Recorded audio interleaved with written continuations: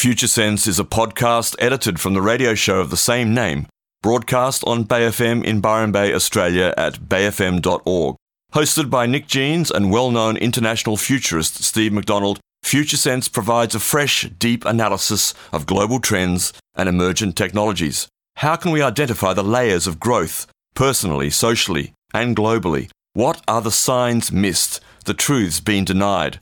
Science, history, politics, psychology, ancient civilizations, alien contact, the new psychedelic revolution, cryptocurrency and other disruptive and distributed technologies, and much more. This is Future Sense. Thanks for joining us here now on Future Sense with myself, Nick Jeans, and Steve McDonald is in the house. Good morning, Steve. Here I am. Good morning, You Nick. are. Well, I wasn't totally certain about that. I'm mostly here. Yeah. Much as I can be.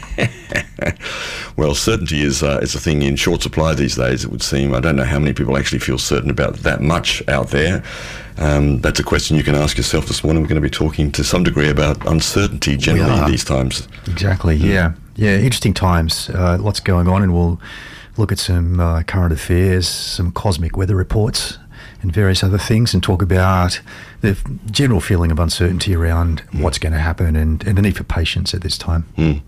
Yeah, we like to look often at the psychological results of the current times that we're living in, how it impacts your psychology, your emotionality, how you respond to each other, and how you respond to the various very difficult topics that flood our news reports, flood our social media every day, and angles all over the place. And there's an acronym which we've used quite often here before called VUCA, V-U-C-A, used originally by the American military, of course. It stands for volatile, uncertain, complex, and ambiguous.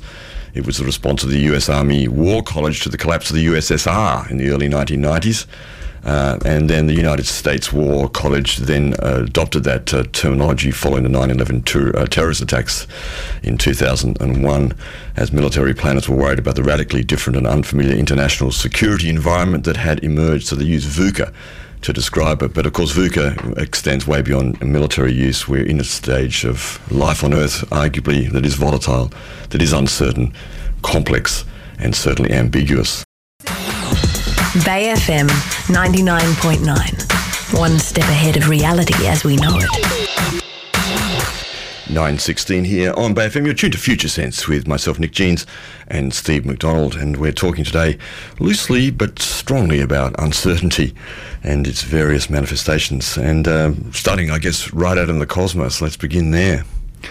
Yeah, let's have a look at space weather. So in a recent space weather update, there is a report that cosmic ray impact is very high at the moment, and this is a result of the solar minimum phase that we're going through. So the sun's activity has quietened right down, almost no sunspots on the sun at the moment, and the implications for the Earth are that the solar wind, which is normally emitted by the sun and blows over the Earth, has a protective effect on the Earth in terms of shielding us from cosmic ray impact.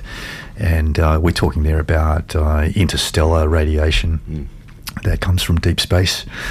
And when the solar wind dies back, then there's less magnetic protection around the Earth, and it has a whole bunch of implications, including for weather and our health and seismic activity, volcanic activity, and other sorts of things. There's a study going on at the moment on airline transport aircraft where they're measuring cosmic ray impact up at altitude. And there's some videos getting around on the web where people have got test tubes full of water on the flights, and when they're up at altitude, if a cosmic ray impacts the test tube, you can actually see a trail of bubbles running through the test tube. And you can imagine that happening inside your body as well, because we're mostly water, right? So it's something that's not really on the radar in terms of general health so much. There have been some studies done on the impact of cosmic radiation on pacemakers, and there's certainly an increase in health issues for people who have pacemakers. But this is it's an interesting thing to contemplate at the moment, because it has potentially very wide implications for us, and it, like I said, it's not on the radar of mainstream news or health really. In terms of weather and climate change, there is a great study which we've mentioned on the show before by a Danish scientist called Svensmark into the impact of increased cosmic radiation on cloud cover, and effectively what he found was that it increases cloud cover on the planet, which increases global cooling, and that's something that is probably already happening, and we should expect to see more of that as we move further into this grand solar minimum period. So we're in the quiet phase of a normal, roughly 11-year solar cycle right now, which is why we're seeing increased cosmic ray impact. But we're also entering into a much larger cycle called grand solar minimum, which happens every 300 to 400 years. And these cycles are not always consistent, so their duration does vary. That's why I'm being a little bit vague about it. But the grand solar minimum period is forecast to last from 2020 through till about 2055, and or to have a net cooling effect on the planet. And a lot of the science around cosmic radiation and solar activity is yet to be incorporated in climate science. So the kind of climate modelling that we see put out by the IPCC, part of the United Nations, doesn't account for these additional solar factors. The only solar information that they put into those climate models is pure heat radiation, which has a very small impact on our climate and weather generally. But there are other aspects such as this cosmic radiation and cloud seeding, and also magnetic field influence from the sun, which is just not factored into those climate models. And we need to update our science fairly urgently, really, given all of the concern about climate change that's going on right now.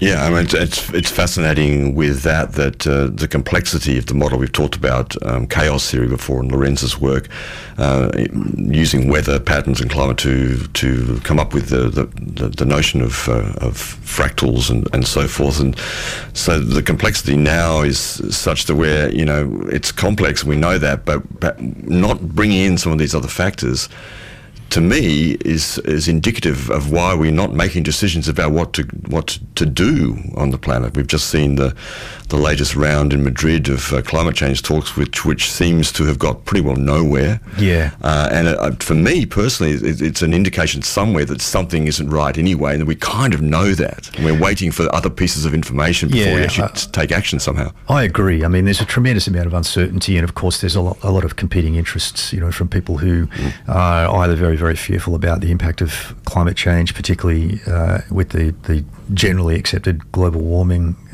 scenario, and then you've got people who are representative of industry or who are being influenced by industry, such as politicians, who are trying to defend their interests, which run counter to some of the demands that have been being made by other lobbies.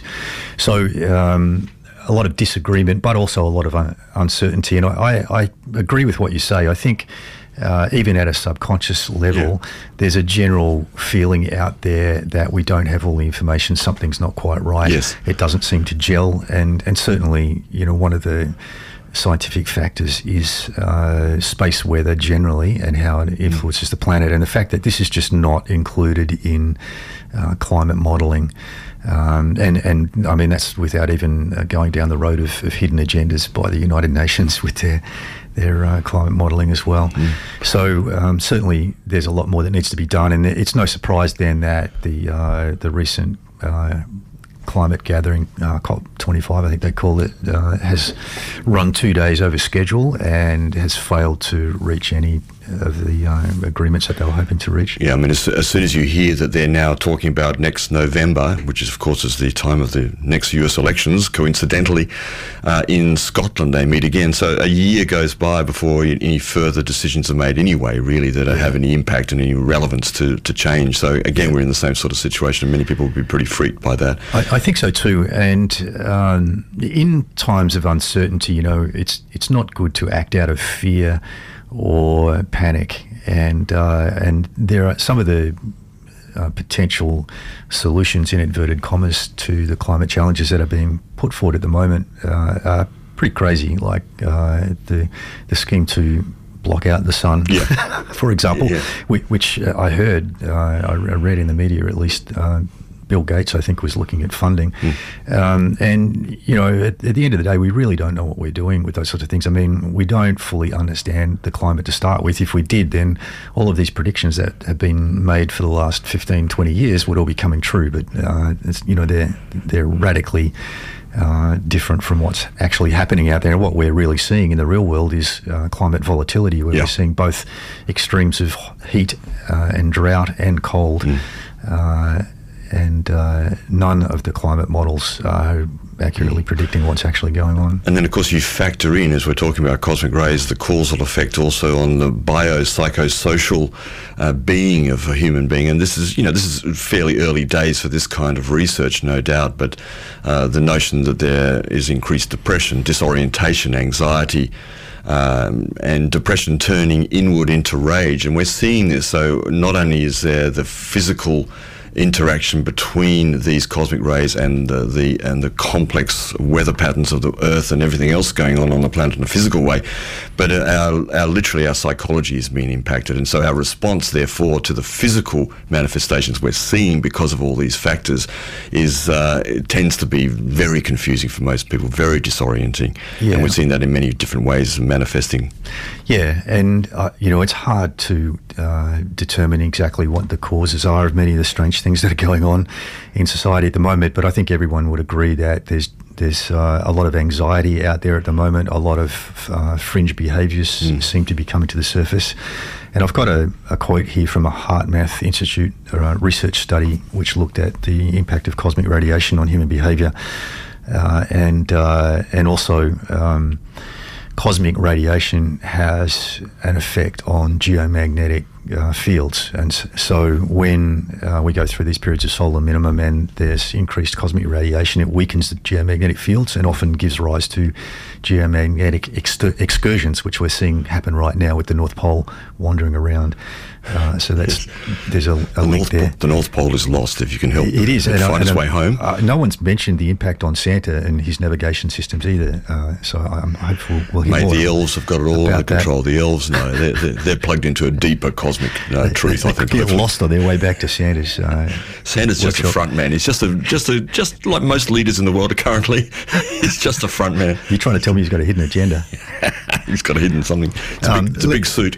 Back to the science. Let me quote. It's Christmas time, folks, so we're having a loose time here around Christmas, as you'll find on Bay FM, generally speaking, at this time of year, and good on us too.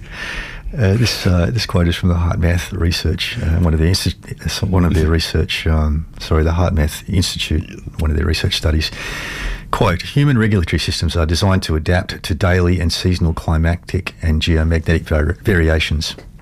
However, sharp changes in solar and geomagnetic activity and geomagnetic storms can stress these regulatory systems, resulting in alterations in melatonin and serotonin balance, blood pressure, immune system, reproductive, cardiac, and neurological processes. Yes. So, you know, because this is not really on the mainstream radar, who knows to what degree that some of the strange activity and human behaviours that we're seeing in the world at the moment are being impacted by the increased rate of cosmic rays that we're subject to.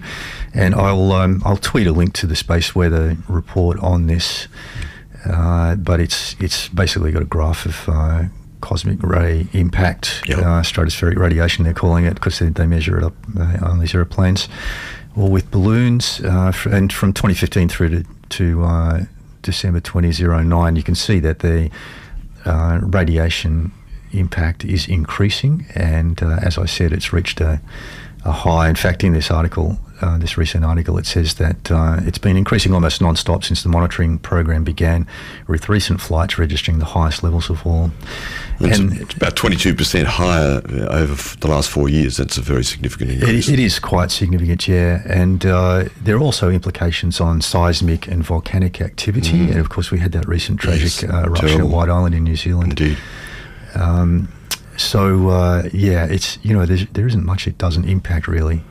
It's really making a big difference on our life conditions generally, and I'm sure it's part of this massive global shift that we're going through. And as we've said before on the show, you know, that what we're seeing in terms of human values shifting and human behaviour shifting is part of a change that really encompasses at least our entire solar system as we are transiting from one part of the galaxy into another and crossing over out of what they call the local cloud into another area of our galaxy called the G cloud. And that is changing the cosmic weather that we're being exposed to and having an impact on our sun and all the planets in our solar system. I mean, these kind of ideas, you've got to wonder, and it's a rhetorical question, really, why this sort of information is not in the public sphere. It's just for arguably the average, if such a thing exists, the average human being to start to think about our position travelling as a planet around a sun through a universe, a galaxy, pardon me, and all of that embedded in this incredibly complex, very long-term geometrical structures. Pretty well, most people are just going to go, huh? Yeah, exactly. Not interested in defining ourselves. Yeah, and it comes back to our local life conditions and what value system we have adapted to in order to cope with our life conditions. And it's true as a general rule, as you move through these value systems from simple to more complex, that the perspective you take on life and reality expands. And so in the more simple value systems, and I'm talking about the early stage value systems that were developed when we were hunter-gatherers and early tribal civilizations and those sorts of things, your primary attention is focused on immediate life conditions. And that's not to discount some of the cosmic information that many people in many cultures always had. All the cultures had, but yes. You've got to ask yourself where that came from, and it may well have come from sources that are not clear in our historical records. Indeed. At the moment, but anyway, yeah, and so as we evolve and our perspective expands, we get the capacity to take in more information, consider more things, consider more complexity, and cope with more complex problems. And as you've just indicated, most people on the planet are not thinking about the solar system and where it's headed right now. But these things are having an impact on us, even at the lowest and most personal level. Indeed. A couple of texts have come in, and thanks for texting. You can text at any time 04-3734-1119 if you're living in this country or anywhere. I guess you can get to us.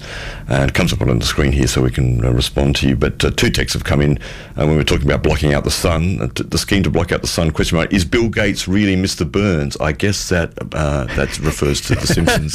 I don't know that episode, but I think maybe Mr. Burns tried to block out the sun. Yeah, maybe he did. Yeah. It wouldn't surprise me. I can't remember that. Well, The Simpsons turns out to be rather... it's quite predictive. It's quite predictive, quite amazing. Scarily so. It predicted actually. Trump as president years ago. I know. Yeah. Extraordinary. It's pretty scary. Another text has come into this aspect too. There's also the rotational aspect of the sun's position on the gravity barycenter of the solar system. I don't know anything about that. Do you? I'm not sure about that terminology, but it is true that in some of the most recent studies in astrophysics, and I'm thinking of Dr. Valentina Zarkova's study, she has documented an anomaly in the sun's rotation. So in the same way that the Earth has this wobble on its axis, which causes the precession of the equinoxes, yes. The sun also has a wobble. And so it's not always an equal distance from the Earth and the other planets. It moves, it has a little wobble in its spiraling motion as it's spiraling through the galaxy. And also, it has... cycles of activity on its surface and below its surface as well, which impact the way that it acts on the planets in the solar system. And so the influence of the sun is not consistent, and it does go through its own cycles, and there are varying cycles which cause overlapping impacts. Sometimes they'll cancel each other out, sometimes they'll add together and make for stronger impact on the Earth. The barycenter is actually the centre of mass of two or more bodies that orbit one another. I think it's talking probably about that orbital anomaly. Yeah, exactly. Yeah. Very interesting stuff, and all these factors, and to me it's so exciting to consider ourselves on this little planet, becoming aware of ourselves as a global community, to the degree that we are, and at the same time starting to become aware of our position in the solar system and how that works, and then our position within the solar system, moving through the galaxy and the different fields that exist out there. It's an exciting field of area, and as Steve is saying, it's something that is emerging as we start to emerge into more complex ways of being able to see and adopt and take in this information. So it's great to see it positively is really good, and let's hope that some of this other science is adopted into the various models of our interaction with the cosmos and with the weather and so forth. Yeah, for example, the cosmic ray impact is something that should be being thought about by our mainstream health systems. Yeah. When people present to the doctor with issues, it's one of the potential influences at play. Yeah. Very good. You're tuned to Future Sense. It's the 9:34 here, and if you're listening locally, then hello to you, and stay cool today and stay present with Bay FM. And if you're listening somewhere else out there in the world or to our edited podcast, g'day to you, and thanks for joining us here wherever you are in the world, in this globe where we are all on the same ship, so to speak. You're resonating right now on Future Sense with Steve McDonald and Nick Jeans. Yeah, you're tuned to Bay FM 9:39 here on Future Sense with Nick Jeans and Steve McDonald.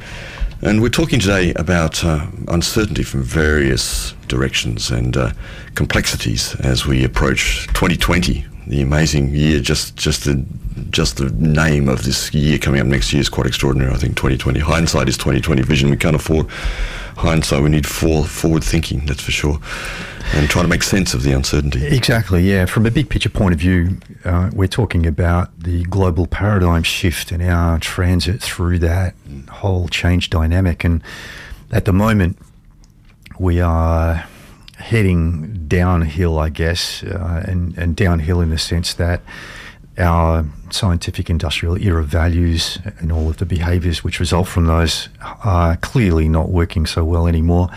And that has caused us, humanity in general, to go into a regressive values search. So whether you're conscious of this going on or unconscious of it, you'll tend to be looking to the past and thinking fondly of a time in the past when things worked much, much better than they do today. So what the regressive value search essentially is going back and trying on old values, and we see this in the general regression in politics and society, where people are moving towards more rigid value sets, going back to more religious kind of value sets, and looking for clarity, trying to find some clear black and white kind of situation where they can be really clear on what's right and what's not right, and that's proving more and more difficult, of course, at the moment. Yeah, well, of course, we're seeing in Australia the what will happen in 2020, of course, is the pushing forward of the Religious Freedoms Act by this coalition government here, which speaks to that regressive search to religion as and the freedom, supposedly, of religion to be as it is, and to in some ways not answer to the value systems of other people who might be living at the same time, and to kind of impose somewhat the value system of the great religions, and in the case of Australia, a more sort of fundamentalist, if you will, Christianity upon us in the way that this bill is seemingly configured.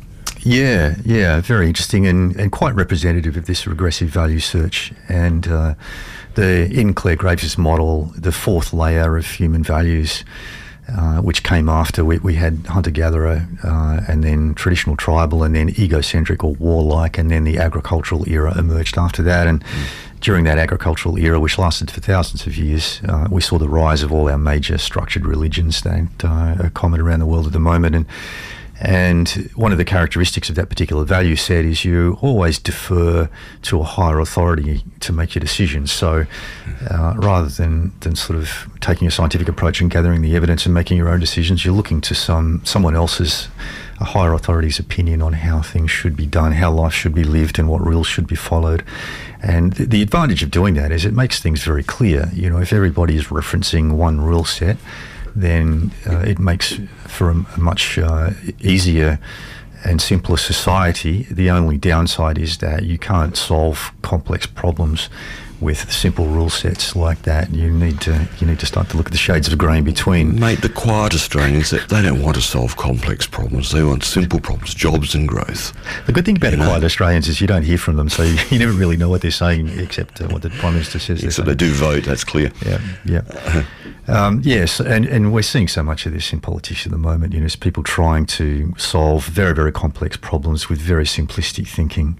And of course, the evolutionary strategy behind that, if we look at the process of evolution itself, the reason that we reach back to these older value sets is actually to speed up the process of change, because by going back to simpler rule sets that are even less effective than our contemporary rule sets or values, it means that it becomes very, very evident very, very quickly that something needs to change radically in order to solve our emerging complex problems.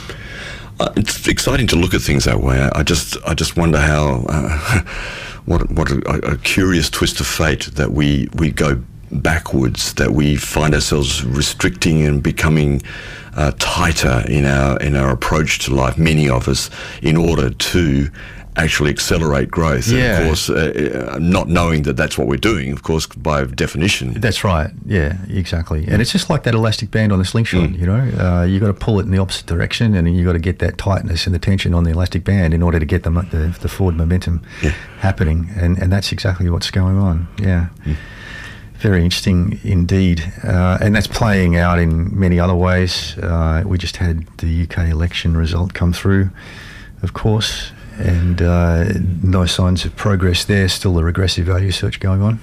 Yeah, and as we were talking about at breakfast this morning, I think it's very interesting with the left in politics, the progressive, greener left region of politics in our countries, in our supposedly developed and modern democracies, in the US, in Australia and in Britain, because the left is definitely in disarray. It's the largest defeat by the British Labour Party since the 1930s.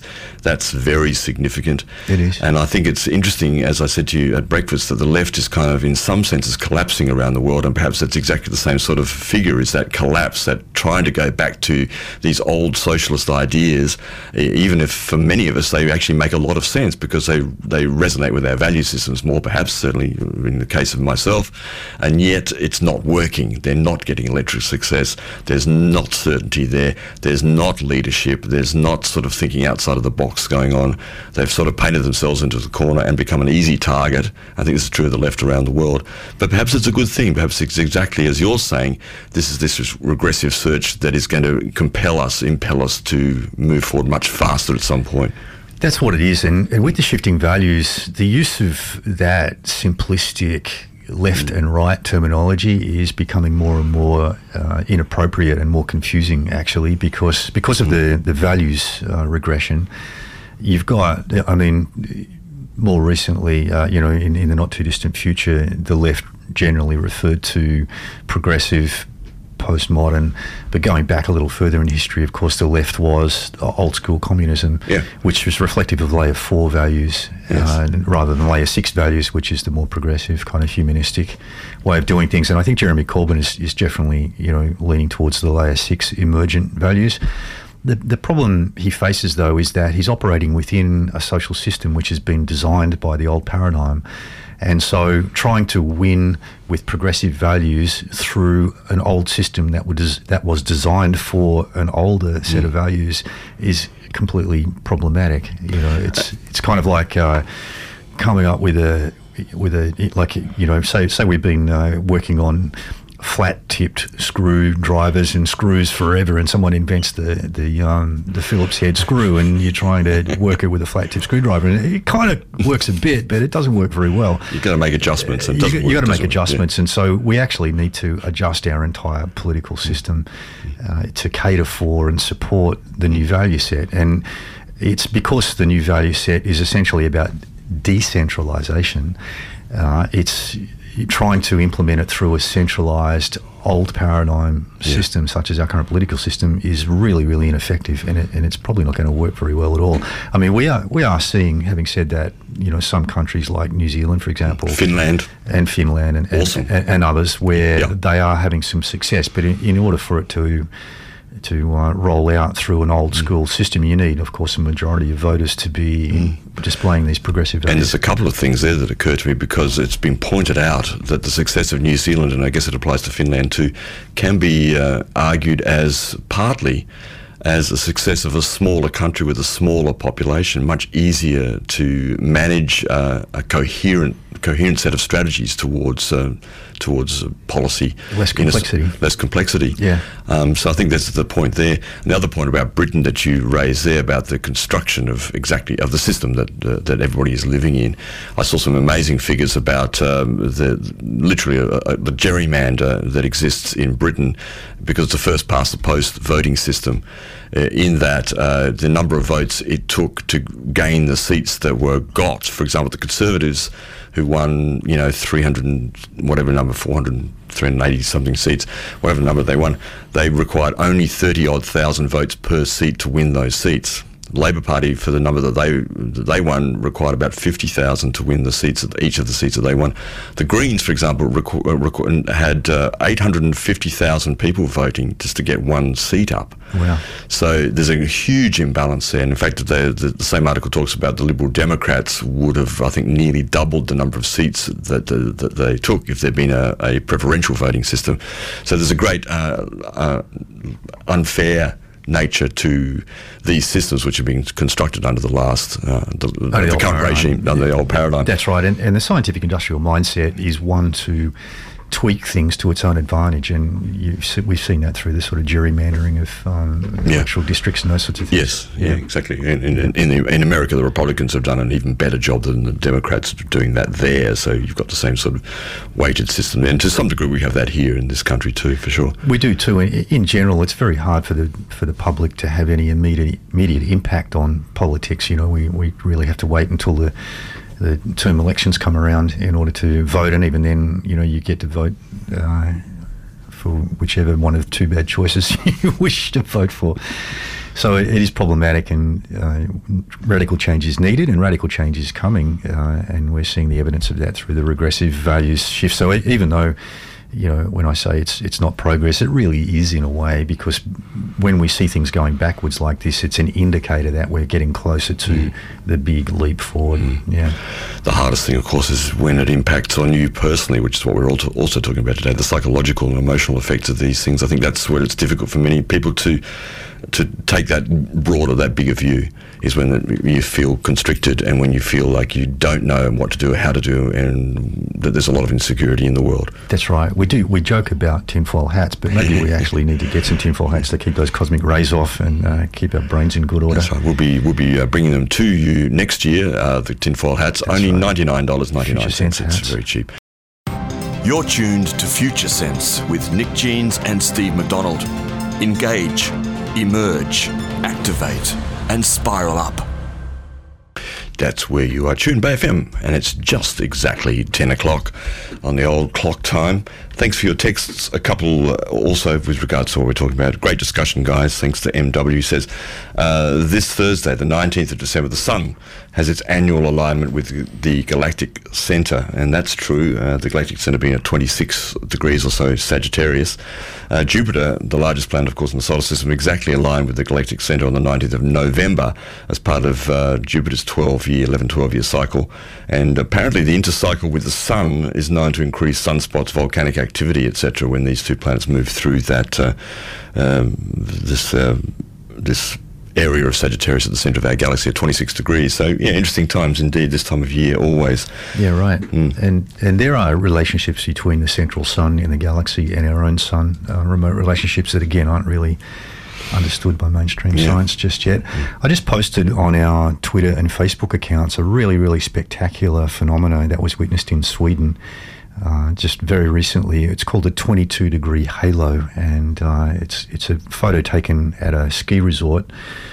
And basically, it's a massive big halo around the sun, and it almost looks like there are multiple suns. It's very, very spectacular. If you want to check it out, take a look at our Twitter or our Facebook. It's worth a look. Absolutely, very beautiful. And thanks also for the communications coming from here and there and from afar. In fact, thanks to our good friend Ross Hill, who is often a guest on the show when he's uptown. He's texted in from somewhere else. He's listening in. He's got his iPad up there with Bay FM page, and he's listening to us. I think that's the Tesla. In the Tesla, I think. In the Tesla. He's in the Tesla. You're in the red Tesla, mate. Oh, my God. Ross has just taken delivery of his Model 3. He's doing his bit. Hopefully he hasn't got any speeding tickets yet. They're very fast, aren't they, as we've mentioned before. They are. Recently, someone posted something on the internet about I think it was a quarter-mile drag competition between Lamborghini Hurricane and a Tesla Model 3, and the Tesla won. There you go. Yeah, which is pretty extraordinary. You see a few around here, of course, and they just glide by. It's certainly part of the future. Well, it's here now, as we often talk about. Just not evenly distributed. I don't have one. Exactly, me either. However, we might get a ride in Ross's if... We're going to get a ride in Ross's, and possibly out in the centre of Australia if you can make it out there, Rosso. Anyway, enough in talk, but hello to all of our friends out there in Radioland and also in Podcastville. Ross is now saying, can confirm it's fast and drives itself fairly well. Okay. Drives itself fairly well. Goodness gracious me, you cutting edge people. So young and vital. I love it. We're talking about uncertainty and the complexity of life conditions on Earth at the moment in so many ways, and there's so many indicators, and you've got a few other examples of some of the uncertainty that's clearly going on the planet in terms of the old paradigm shaking and trembling.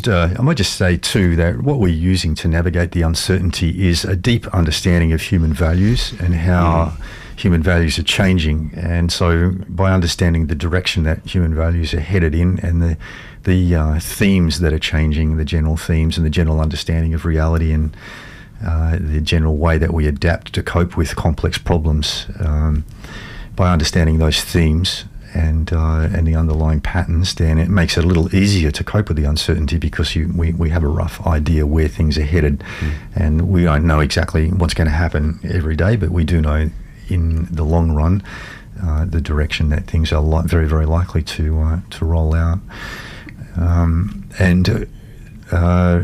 We've been talking about, if you've been listening to the show throughout the year, you know that we've been mentioning occasionally the indicators that have been pointing towards a major financial hiccup early in 2020, particularly around the middle of January, and whether it has immediate impact or whether it takes some time to roll out to the rest of the world, we don't know.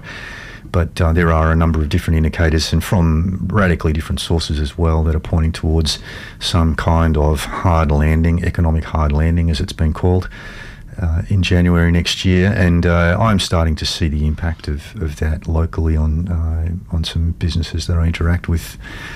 And we hope that you have been listening. I hope that you've been making some provisions for the possibility of that happening. One of the connected things is that we have been talking about again recently is what seems to be the impending collapse of Deutsche Bank, and that has massive implications because Deutsche Bank has its tentacles through a whole bunch of other banks around the world and is extremely influential in Europe. And so if it does go down, it could quite possibly be the trigger for some kind of global financial crash.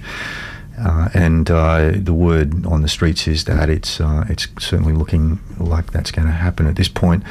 But they came out in the midst of all of their woes. Deutsche Bank came out just a couple of days ago, or about a week ago actually, and said that cryptocurrency could replace cash by 2030 as the fiat system, that is the fiat currency system, looks fragile.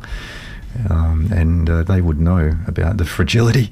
And the quick take on this article is that crypto has the potential to replace cash in the next decade, according to Deutsche Bank research. The current fiat system looks fragile, particularly because of decades of low labour costs and inflation. And then crypto, however, needs to become legal in the eyes of governments and regulators to become widespread. So that article I'm quoting from was published on the 7th of December. And then, lo and behold, who would have predicted it? But around the same time, Germany passed a law enabling banks to store cryptocurrencies. So it makes me wonder what's going on behind the scenes there, whether Deutsche Bank's dumping all of its capital across into cryptocurrency or something, I don't know. But, or maybe looking to cryptocurrency as a way of saving itself. But that's a fairly groundbreaking bill that they passed in Germany, allowing banks to store cryptocurrency. So it's really providing legitimacy and legal operating capacity to banks in terms of cryptocurrency, which is a real game changer. So it'll be interesting to watch what happens around the world as a result of that German decision and whether other countries follow suit. I'm guessing that they will. It's just a matter of time, how long that takes to roll itself out. It's interesting. I have in front of me a little bit related here. I've just been looking at some relevant things. A website called PolicyUncertainty.com, which configures a thing called the Global Economic Policy Uncertainty Index from 1997 to 2017, a couple of years ago. And interesting with regards to cryptocurrency and these changes in the economic structures that are clearly moving forward in the marketplace out there. This Economic Policy Uncertainty Index in 1997 was sitting down here at 75, that's on their particular scale. And in recent years, and particularly since the global financial crisis in 2008-9, it's risen up to between 175 and 225. So it's sort of trebled or more in this last period of time. In the last year or so, with things like the European immigration crisis, as it's seen, Brexit referendum, the Trump election, and the political turmoil in countries like Brazil, France, South Korea, and there's many others. Now this is 2017, it's up to here. That index has gone up as high as nearly 325. So you're seeing an incredible uncertainty in economic policy around the world, and increasing all the time. Yeah, and it seems to be widespread. You know, it's almost all of the indicators are pointing in the same direction at the moment. And as with all complex systems, you get a volatility where often things will peak in the opposite direction before they actually crash. And in fact, the graph does that, of course, too. Yeah. It has a lot of peaks. The amplitude is increasing overall as time goes on between the highs and lows. Yeah, and you'll get that change dynamic in all complex systems, including climate, where you'll get trends in the opposite direction, radical trends in the opposite direction, just before you get the big crunch. Happening, and that's also in relation to climate, why we ought to be patient and careful about what we choose to do at the moment in the midst of the uncertainty. Future Sense is a podcast edited from the radio show of the same name, broadcast on Bay FM in Byron Bay, Australia at bayfm.org. Hosted by Nick Jeans and well-known international futurist Steve McDonald, Future Sense provides a fresh, deep analysis of global trends and emergent technologies. How can we identify the layers of growth, personally, socially, and globally? What are the signs missed, the truths being denied? Science, history, politics, psychology, ancient civilizations, alien contact, the new psychedelic revolution, cryptocurrency and other disruptive and distributed technologies, and much more. This is Future Sense.